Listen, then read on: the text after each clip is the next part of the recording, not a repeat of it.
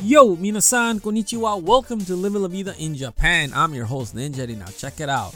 Happy Wednesday, everyone. It is November 2nd, 2022. How are you? Well, check it out. You know, one of the things that I don't like about Japan is looking for an apartment, a house, anywhere to live. It's always a drag. Not because it's difficult to find an apartment. It's more of all the hidden fees you need to pay because moving is expensive. There's so many fees that come with it. And this is one of the things I don't like about Japan. You know, like I told my wife in the States, none of this exists. But here in Japan, yeah. So the money you have to pay is obviously you got to pay the monthly rent, the yachin, which is obvious. That's a no-brainer. But then they have key money, the reikin. And key money is pretty much money you give to the owner as a gift to show that you want their apartment. And this is non-refundable. Then you have the real estate brokerage fee, which is the shukai tessuryu. Hopefully I said that correctly. And this is unavoidable. You need to pay the real estate for helping you find an apartment. Then there's the guarantor fee, which this is for all non-Japanese. If you're Japanese, you're safe from this. But like me and my wife, who are foreigners, and all the foreigners, you need to pay this.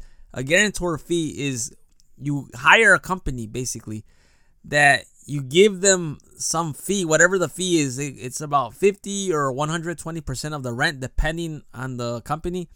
And this is a guarantee that you're not going to miss out on the rent, that you're not going to run away. So you give all this money to the company to show that you want this apartment. So the guarantor holds this money so they could provide whoever the owner of the apartment is as proof, like, look, they're gonna stay here, and if they run away, we will pay you whatever they paid us. But so this money is non-refundable as well. You need to pay this. Then you have the fire insurance, the key exchange fee. So when you move into a new place, you need to pay this fee in order to get a new key for the apartment. And then later on the road, the contract renewal after whatever the fee, whatever the contract is, it for 1 year or 2 years or whatever. So you're gonna end up paying between 280, 100,000 to 420, 100,000 yen, which is a lot of money just to move. And let's not get started on the moving fee if you hire a moving truck or whatever.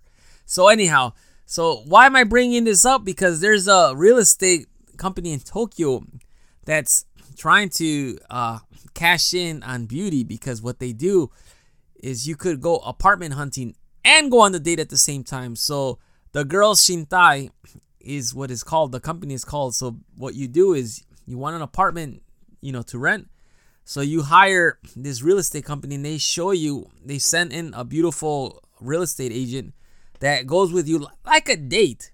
So it's like a date. They go to the apartment and they'll check it out, and they show you around. They show you the apartment, and you guys go on like a little quote unquote date. It's not really a date, but it is a date.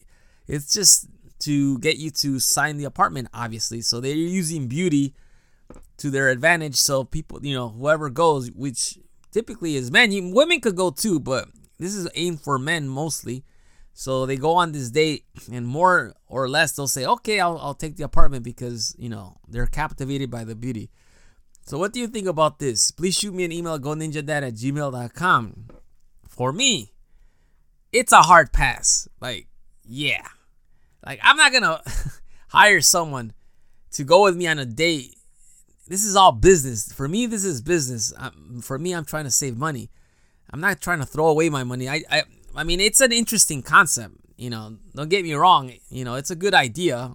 But for me, I would not use this at all. I would I'll pass. Even if I was single, I would pass. I mean, come on now. For me, it's all about the chase. I mean, I prefer, trying to find someone to get a date versus paying someone. I mean, it's just, it doesn't do it for me. It doesn't make it interesting.